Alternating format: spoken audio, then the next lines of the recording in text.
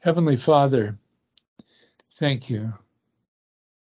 We're humbled to consider that you are indeed our Heavenly Father, and that was a great transaction, spiritually speaking, where you reached out to us and called us into your very presence in a most amazing, wonderful way. And we're well aware, Father, that our own desires, our own inclinations of heart, mind, and spirit were quite otherwise engaged during our lives. But, Father, that you have your ways of reaching out to us, and your ways are most marvelous, most wonderful, and truly miraculous.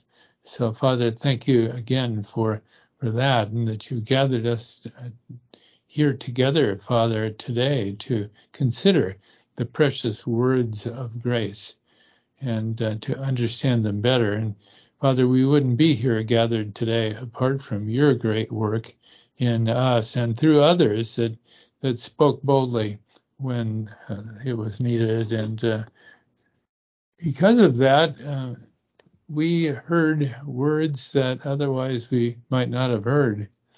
You raised up those that would be willing and able to minister to us. So, Father, for some it was many years ago, others more recently, but Father, whenever it is that you open our hearts to your precious truth, Father, it's just a great, great miracle indeed, without which none of us could ever be saved. Father, thank you so much for each one here today and all those that will hear later. And as we praise your name, Father, and thank you for all things, may we all realize that everything that we have is a gift. It's all a gift, Father, from your good hand towards us. And all that we have is therefore something that has value that's far beyond what we might have thought.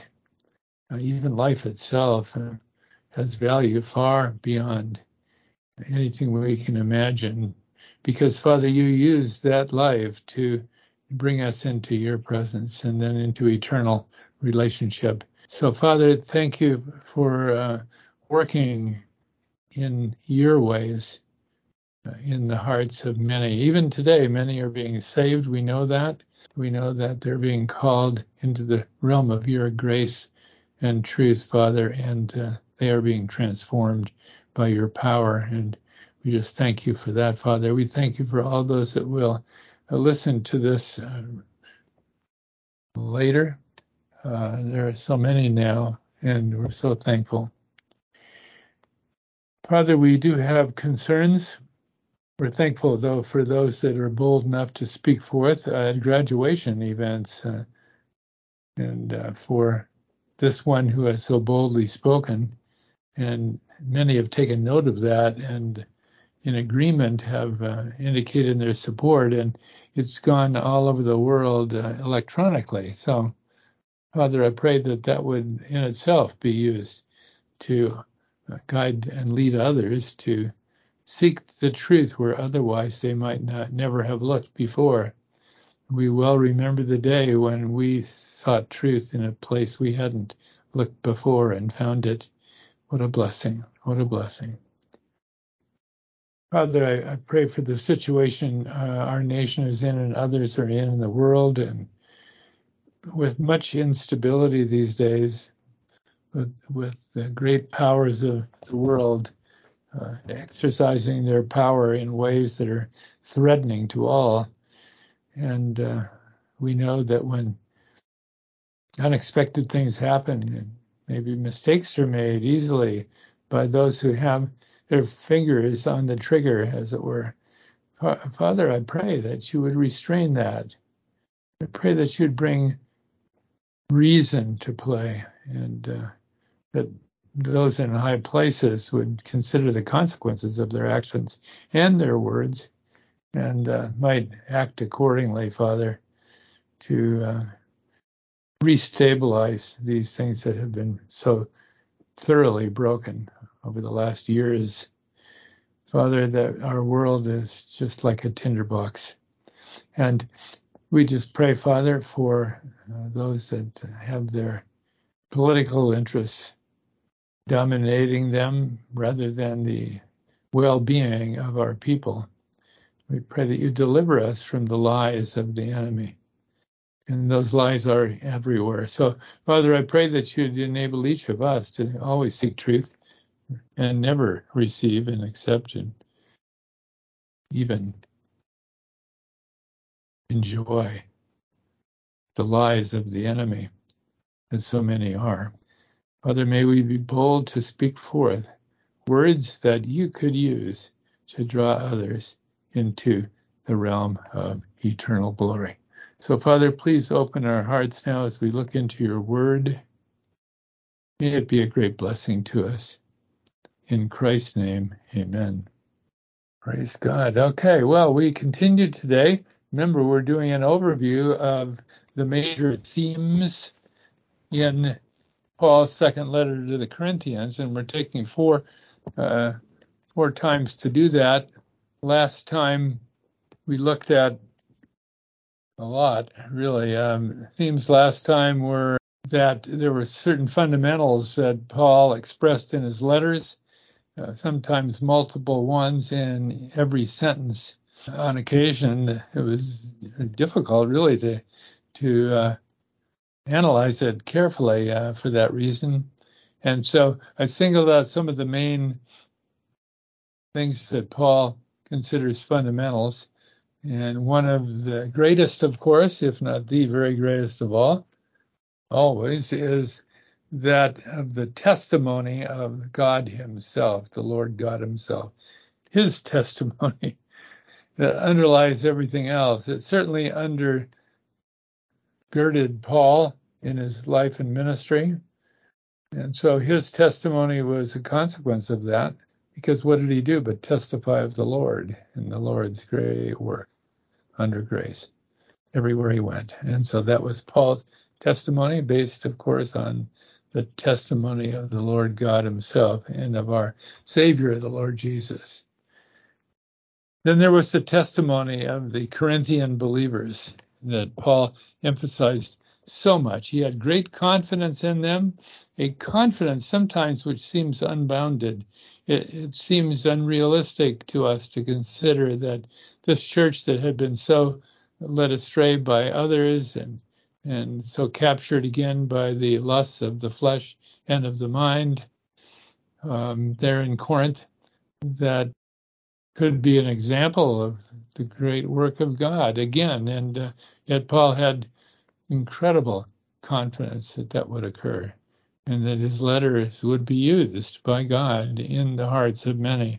And so he didn't falter in his confidence there, but he did believe that his own influence as apostle might be necessary to bring this about, even face to face. So he planned a visit there, and we spent quite a lot of time looking into that. I'm not going to give a further review now, because some of these same themes will be repeated again today. Today, our outline is simple, and that is that there were three critical issues in Corinth, and all of them actually still dominate today.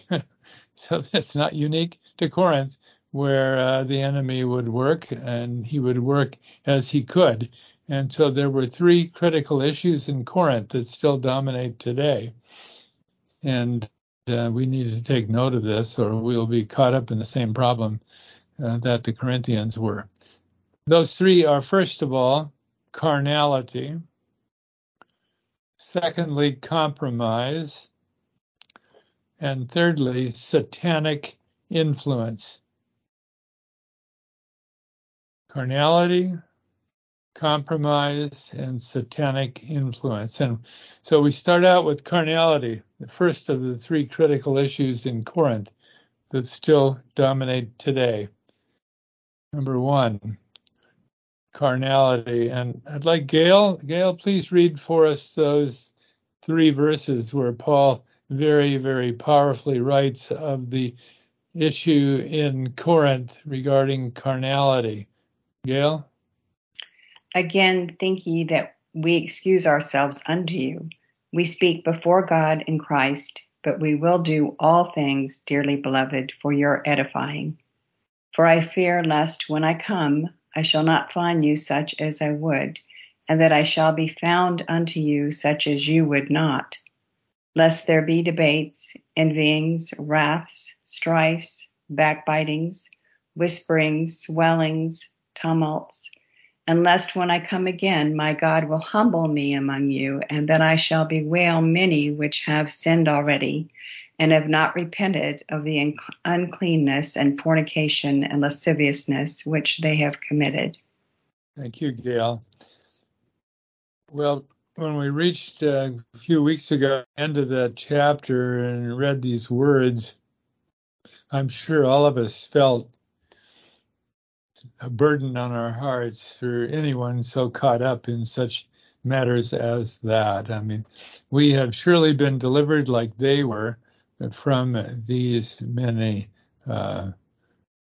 issues of life. These are the issues of carnality, right? He makes a long list there of them. But the Corinthians, though they had been delivered from that, had in some cases gone right back into it. And so that was the concern of Paul, that might have ended completely for all of them. He knew that it had ended for one in particular who he had singled out, and there was a necessity to single that person out as he wrote his first letter to them. That man was involved in evil that's unspeakable, even amongst the Gentiles, he said. And that person, though, had repented. And so the issue now was whether the other believers would receive him back into fellowship, because they had expelled him from their fellowship until his repentance was realized. And so what Paul learned was that they had received him back into the fellowship for the most part, but there were still some holding out, and he was very concerned about that and wrote much in the second letter about it. We've looked at that before.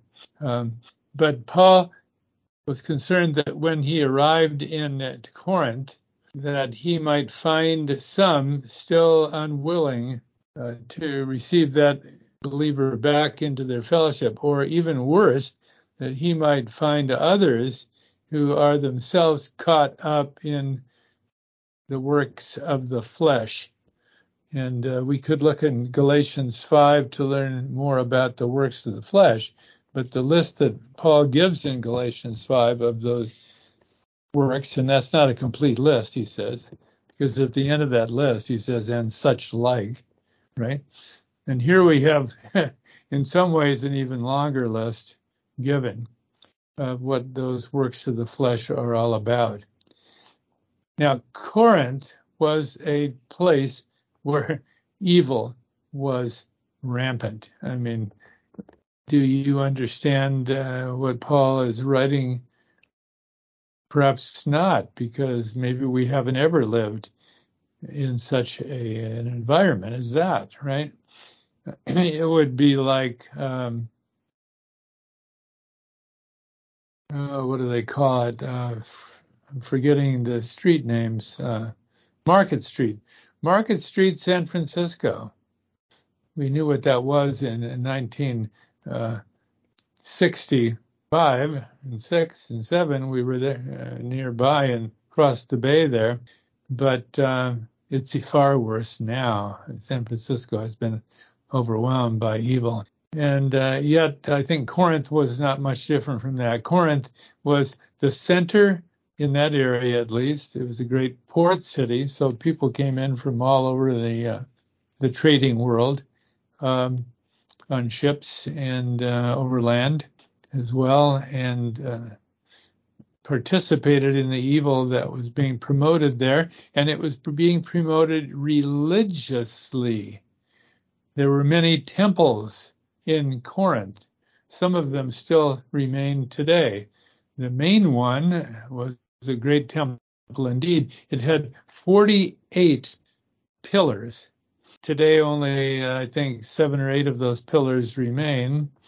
But if you look at pictures online and imagine what it would be like when the whole building were there, and in the very center of it, brass images that were very large of the various gods and goddesses of the Greek panoply of gods, right, that were worshipped there. But connected with that worship was sin and evil, and it was being promoted openly, and it was being promoted publicly, and many, as a result, were captured by it.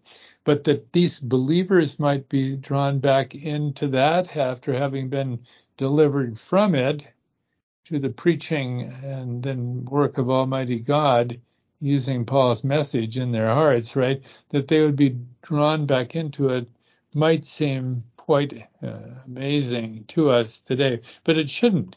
It shouldn't.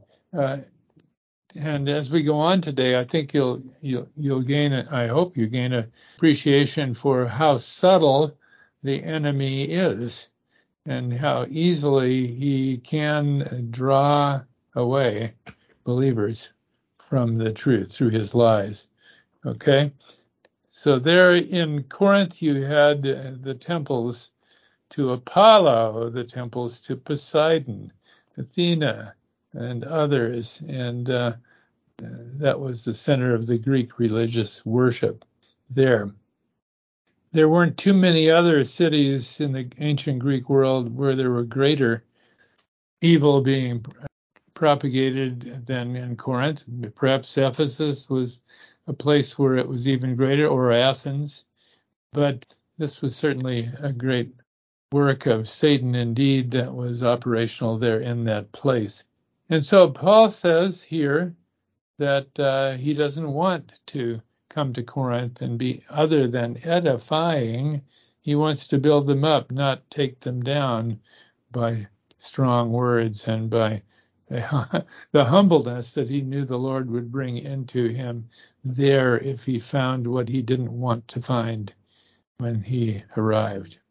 He says, lest when I come again, my God will humble me among you, and that I shall bewail many which have sinned already and have not repented of the uncleanness and fornication and lasciviousness which they have committed. Now, how could these believers, so well taught by Paul, he was there 18 months at least, teaching, and you can perhaps not even conceive of how great Paul's teaching was for 18 months, and yet many had turned aside, at least to some degree, some greatly, right? How did it happen?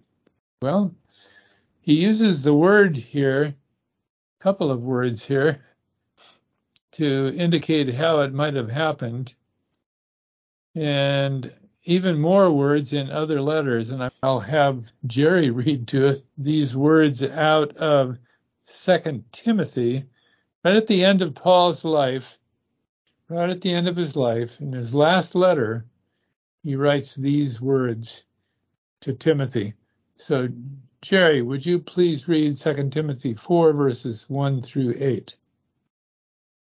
I charge you, therefore, before God and the Lord Jesus Christ, who will judge the living and the dead, at his appearing and his kingdom. Preach the word, be ready in season and out of season. Convince, rebuke, exhort, with all long-suffering and teaching. For the time will come when they will not endure sound doctrine, but according to their own desires, because they have itching ears, they will heap up for themselves teachers. And they will turn their ears away from the truth and be turned aside to fables. But you be watchful in all things, endure afflictions, do the work of an evangelist, fulfill your ministry. For I am already being poured out as a drink offering, and the time of my departure is at hand. I have fought the good fight.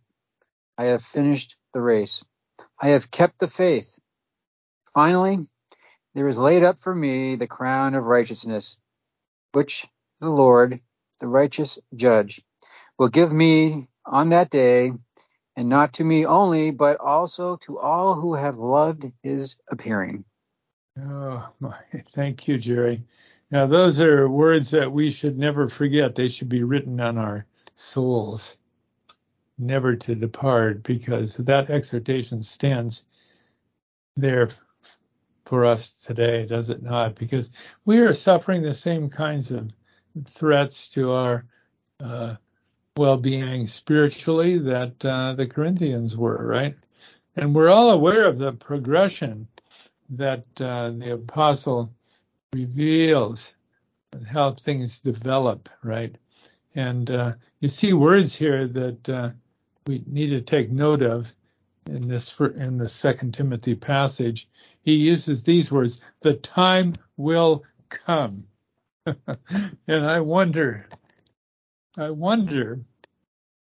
whether he's implying to Timothy, whether Paul was implying to Timothy that the times were upon them.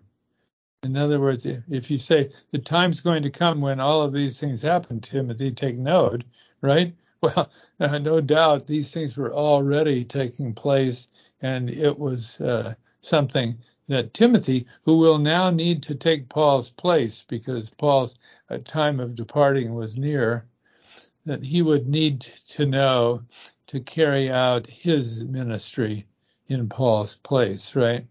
And so the times were upon them, and they continue today. Notice he uses the word lusts there in verse 3 of 2 Timothy 4. After their own lusts shall they heap to themselves teachers having itching ears. Well, why are lusts involved, you might wonder? It says they will not endure sound doctrine, but after their own lust. So I believe the reason is sound doctrine is healthy doctrine, and it is definitely going to be focused on the truth of God, and anything contrary to that would be designed to encourage the flesh, right? And to promote it even is a good thing. And don't we see that everywhere today, right? It says here that because of their lusts, they'll seek teachers that will tell them what they want to hear, scratch their itching ears, you know? And then he goes on and he says, they'll turn away their ears from the truth and shall be turned unto fables. And I've told you before about some who were leaders. I think in the case I'm mentioning now, he I think he's passed away, but he was a professor of, I believe it was anthropology, maybe archaeology at Harvard. And he said, well, of course, we know that these theories about evolution and so forth, we know that they're false. And this is a very distinguished Harvard professor saying this and writing it, and it's recorded, right?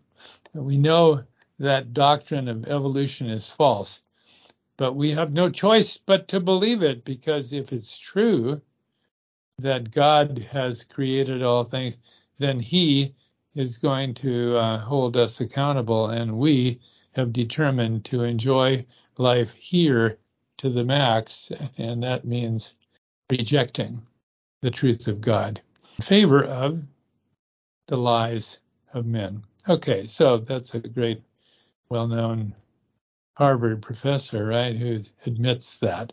So many heap to themselves teachers because of their own lusts. What do they turn themselves to? He says here, when they turn away from the truth, he says they shall be turned unto fables. Fables are stories. Stories are everywhere today. What do you hear but stories? Everything is, quote, anecdotal. That just means here's some little thing that we can say is true, but it represents truth, maybe in a very perverse sense, right? And somehow we're expected to receive that in the place of the truth of God, right? And not only that, but the teachers and preachers of our day so often have turned against Paul, and they are telling themselves over and over stories upon stories upon stories. And stories can communicate, but they do not necessarily communicate the truth. And they certainly don't communicate the truths that Paul has written in his letters very well at all. Okay? So turning away from Paul means turning away from his word. That means receiving the truth that he's taught there instead of the stories of the enemy and the lies of the enemy. Ultimately, this all leads to lies, the lies of the enemy, that he, being a very creative person indeed, is able to present through stories that lead many astray. Notice he says, oh, there's a great promise given to those that will endure suffering for Christ and not compromise. And he says concerning himself, I've kept the faith. Henceforth there's laid up for me a crown of righteousness, which the Lord, the righteous judge, shall give me at that day. And not to me only, but unto all them also that love his appearing. Well, is the hope of that kind of eternal blessing awakening us to the necessity of never compromising and always cleaving to the truth of grace and being bold for it when others may not want to hear. They may persecute us. They may drive us from our places of employment. They may threaten us with life itself, right? Some of us have suffered that.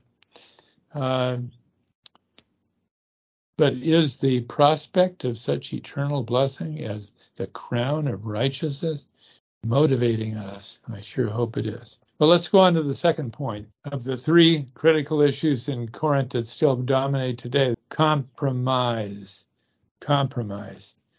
Now, compromise is a very subtle enemy, and that's why Satan uses it. Paul had concerns concerning many issues in Corinth, but in general, they all were based upon compromise. It seems that the false teachers there, in order to promote the common faith, as it were, the common faith from their point of view, the common faith was a mix of Jewish mysticism and Greek religion and philosophy. It was very legalistic in nature. The false teachers were Jews, and they were promoting a perversion of Moses' law that was in some way compatible with the false beliefs that were common in Corinth amongst unbelievers. And we can't even maybe conceive of what that mixture might have been like. But it was real and it was compelling for many. And even these believers were sometimes caught up in these lies, right? And it compromised even the truth itself, and even to the extent that the gospel of grace was being perverted. And so it's no wonder that the Apostle Paul was so concerned for those in Corinth. And it's true today, as it was then. And we read elsewhere in the Bible about, especially in the New Testament, about the way the enemy works. And I put notes on the handout regarding that. You can look into it further. But if we just go on here and look at what's written in Corinthians, his second letter, we'll know everything we need to know. So, Linda, I'd like you to read more about it for us, how this compromise works to lead many astray. 2 Corinthians chapter 10, verses 7 through 12. Do ye look on things after the outward appearance? If any man trust to himself that he is Christ, let him of himself think this again, that as he is Christ, even so are we Christ.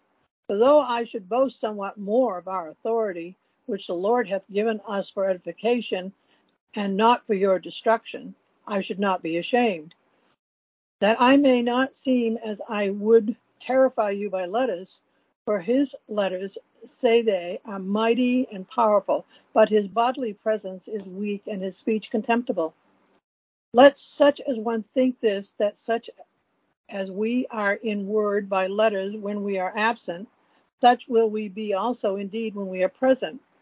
For we dare not make ourselves of the number or compare ourselves with some that commend themselves, but they measuring themselves by themselves and comparing themselves among themselves are not wise.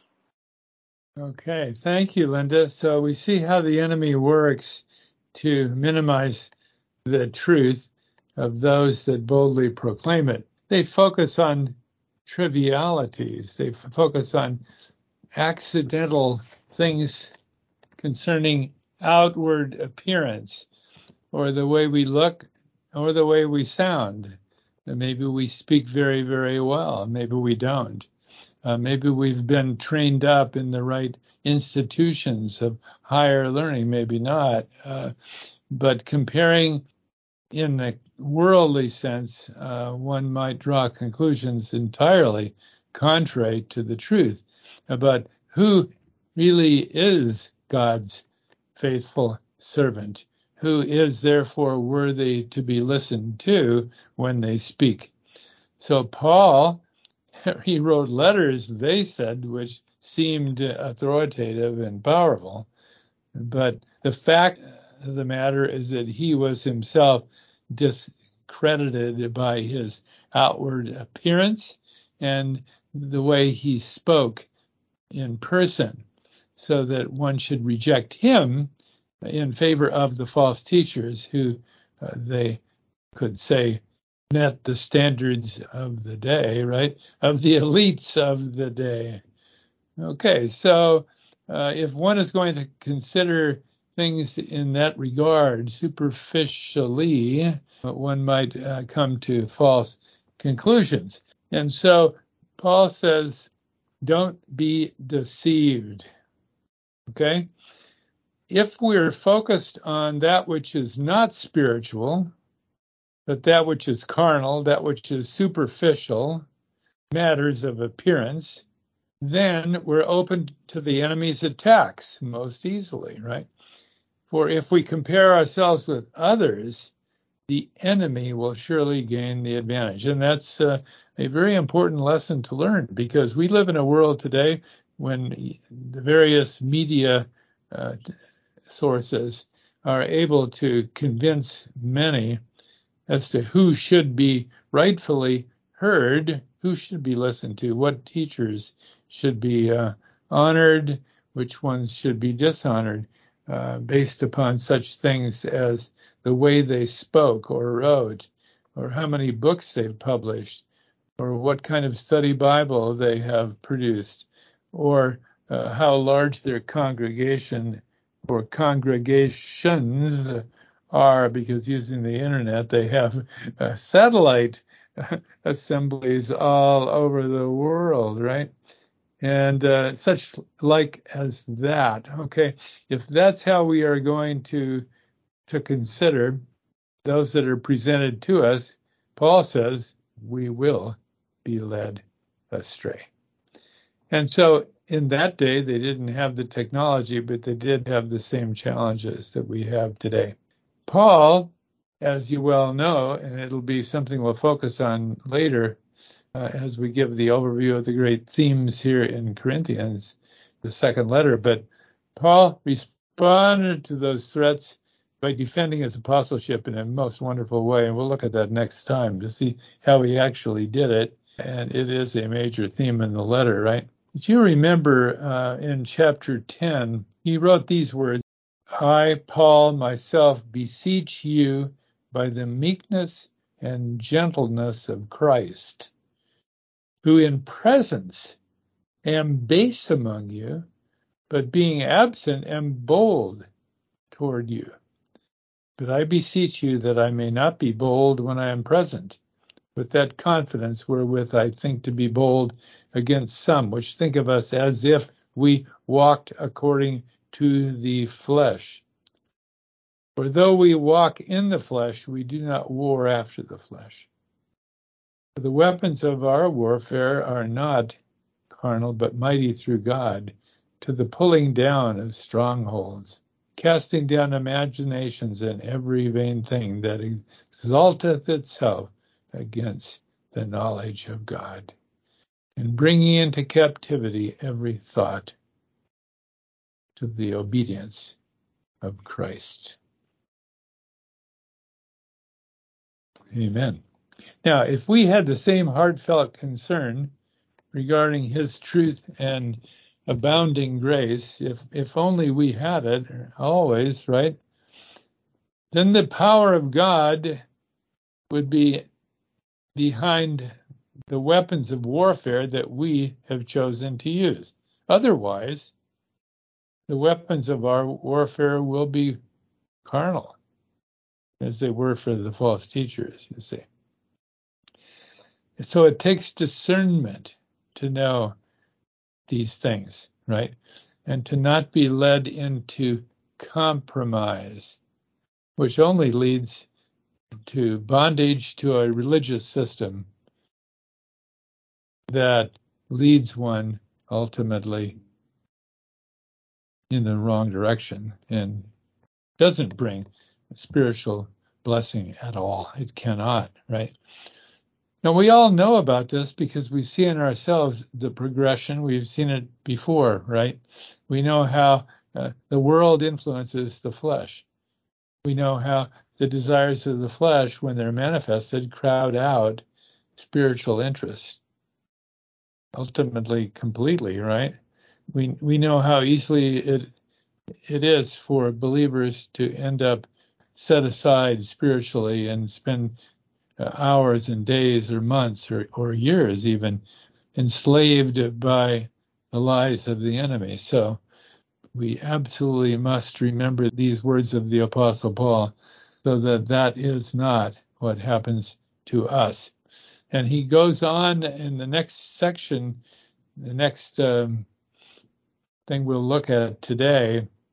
Perhaps it's the most important of all, but that's that Satan is the one influencing so many in Corinth and around us today. That's the third critical issue still dominating today, the work of Satan. Now, Paul writes about this very boldly there. And let's read that. Tom, would you read for us those three verses? 2 Corinthians 11, verses 1 through 3. Would to God ye could bear with me a little in my folly. And indeed bear with me, for I am jealous over you with godly jealousy. For I have espoused you to one husband, that I may present you as a chaste virgin to Christ.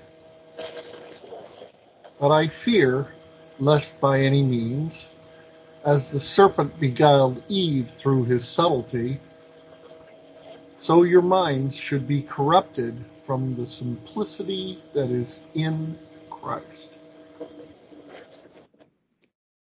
Amen. Thank you, Tom, so much for reading that for us. And I guess the next thing we must do is to find out what that subtlety was that Satan used with Eve so long ago, right?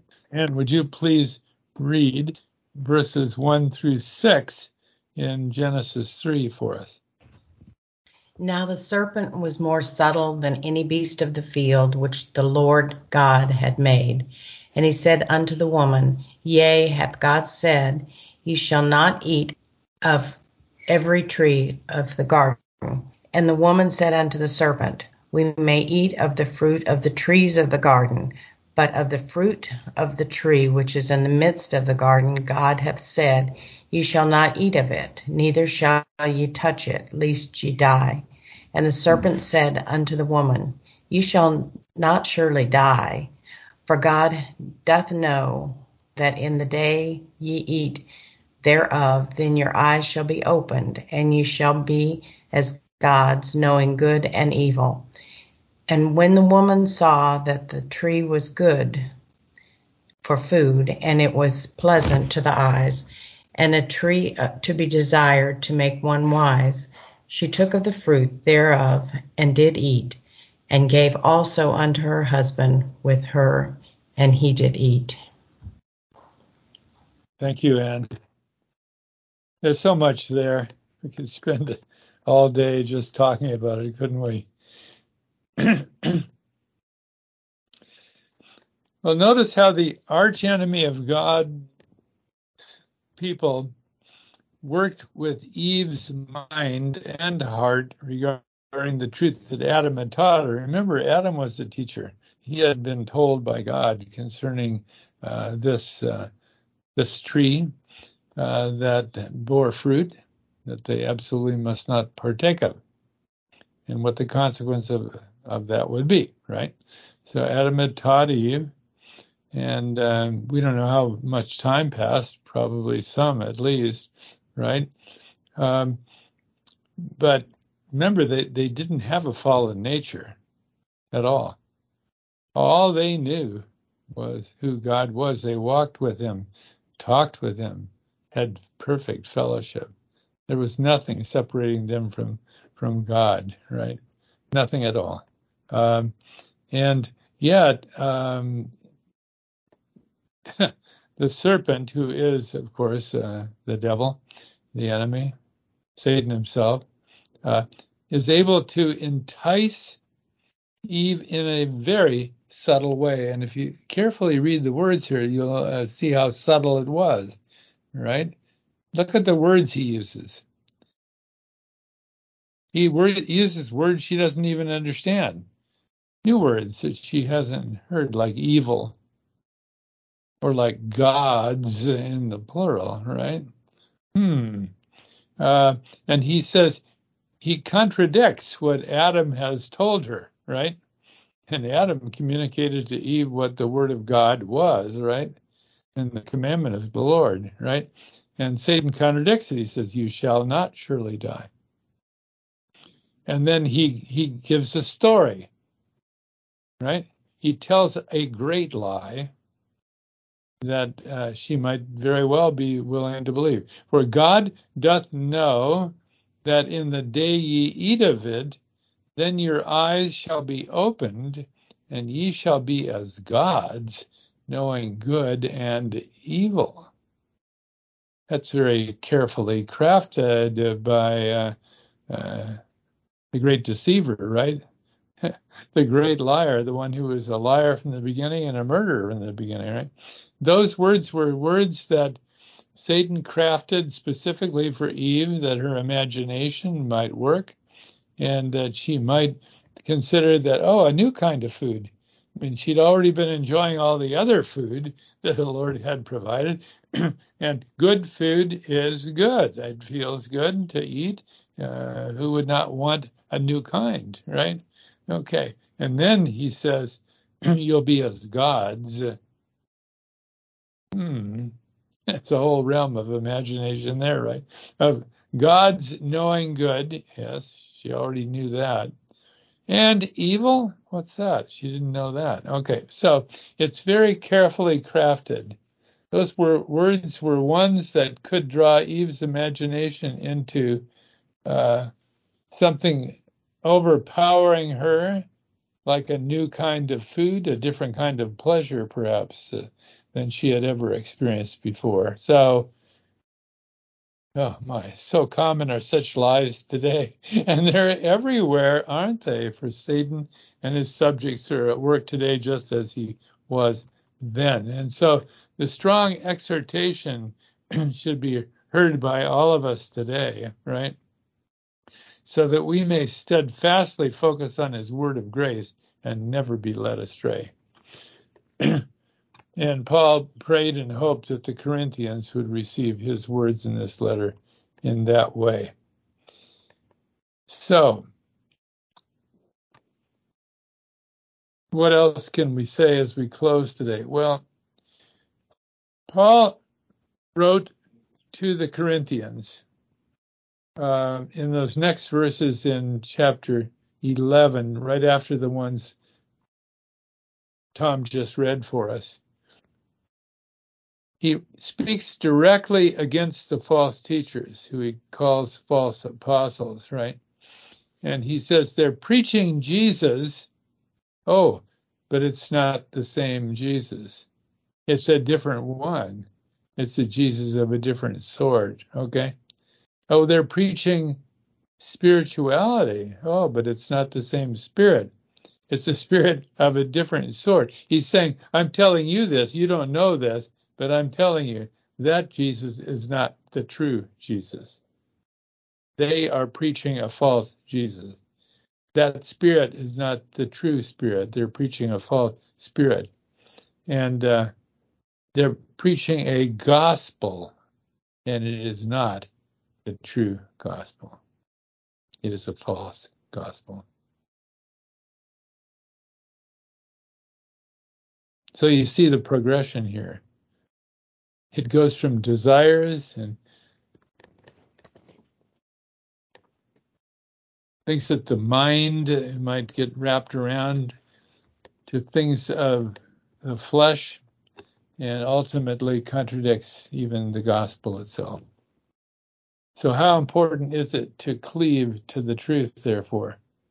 And so Paul now continues on, because there's the ultimate threat is that if they're going to cast off the words of Paul and the teaching of Paul, right, they're also going to cast the apostle off and place themselves in as true apostles.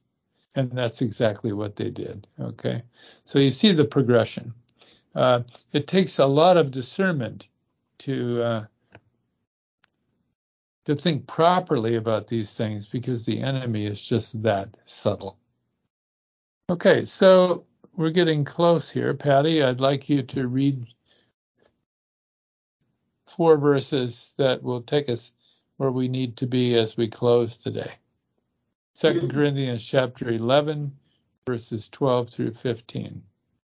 But what I do, that I will do, that I may cut off occasion from them which desire occasion, that wherein they glory, they may be found even as we. For such are false apostles, deceitful workers, transforming themselves into the apostles of Christ. And no marvel, for Satan himself is transformed into an angel of light. Therefore, it is of no great thing if his ministers also be transformed as the ministers of righteousness, whose end shall be according to their works. Thank you. So in the final analysis, the greatest threats come from false teachers. So because once your mind and heart are taken away from the truth, you will believe their lies. And that leads to total bondage to their religious system. Okay? So Paul very strongly exhorts the Corinthians, and we need to be exhorted too. It's not any different today. Satan is, and always has been, thoroughly evil. The Lord himself said something about that. Sarah, would you read for us out of John chapter 8, verse 44 about Satan? Ye of your father the devil, and the lusts of your father ye will do. He was a murderer from the beginning, and abode not in the truth, because there is no truth in him. When he speaketh a lie, he speaketh of his own, for he is a liar and a father of it. Yes, Sarah. And so, if Satan is at work in the world today, and we know that he is, his main weapon is lies. And they are subtle enough to capture the hearts and minds even of believers. And the less we've been instructed in the truth of God, the more readily we are open to the lies of the enemy. And he uses things that, just like those false teachers did that in that day, right? Popularity with the people, reputation among religious leaders, their skill perhaps in reading a message which is really canned. Really, it's Satan's words that they're just very good in communicating. They have great people skills. They graduated from the right seminary. They're the pastor of the largest church in town. They have a beautiful family. I mean, we could make the list. It would be a very, very, very long list, right? But what about the truth of God's word? Does that count? And what is it? How much does it count, right? How much really? Well, it ought to count so much that it controls our decision making, it controls our attitudes, our priorities, our willingness even to suffer for Christ's sake, right?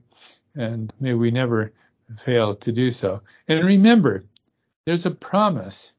That promise in 2 Timothy chapter 4 is valid today, right? All who truly love his appearing will receive a crown of righteousness. But many will turn aside. Many. I hope and pray it won't be any of us. Lord bless you all. And if there are any comments, now is the time. Any comments today before we go to the Lord in prayer?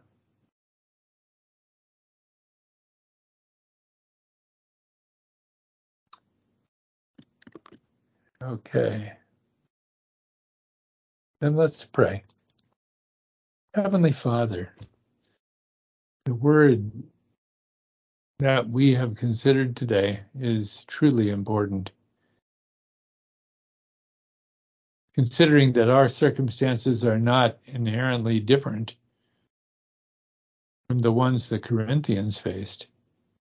Father, I pray for us all that you would so grip our hearts and minds, so grip our spirits, that as Paul exhorted the Corinthians, we would cast aside every filthiness of the flesh and of the spirit, perfecting holiness in the sight of God. In your sight, Heavenly Father, for truly, Father, your good hand does rest upon us.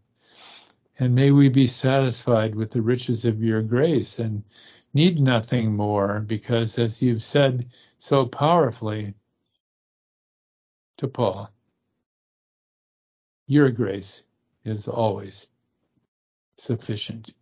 So, Father, I pray that it would be sufficient for us in every circumstance of life.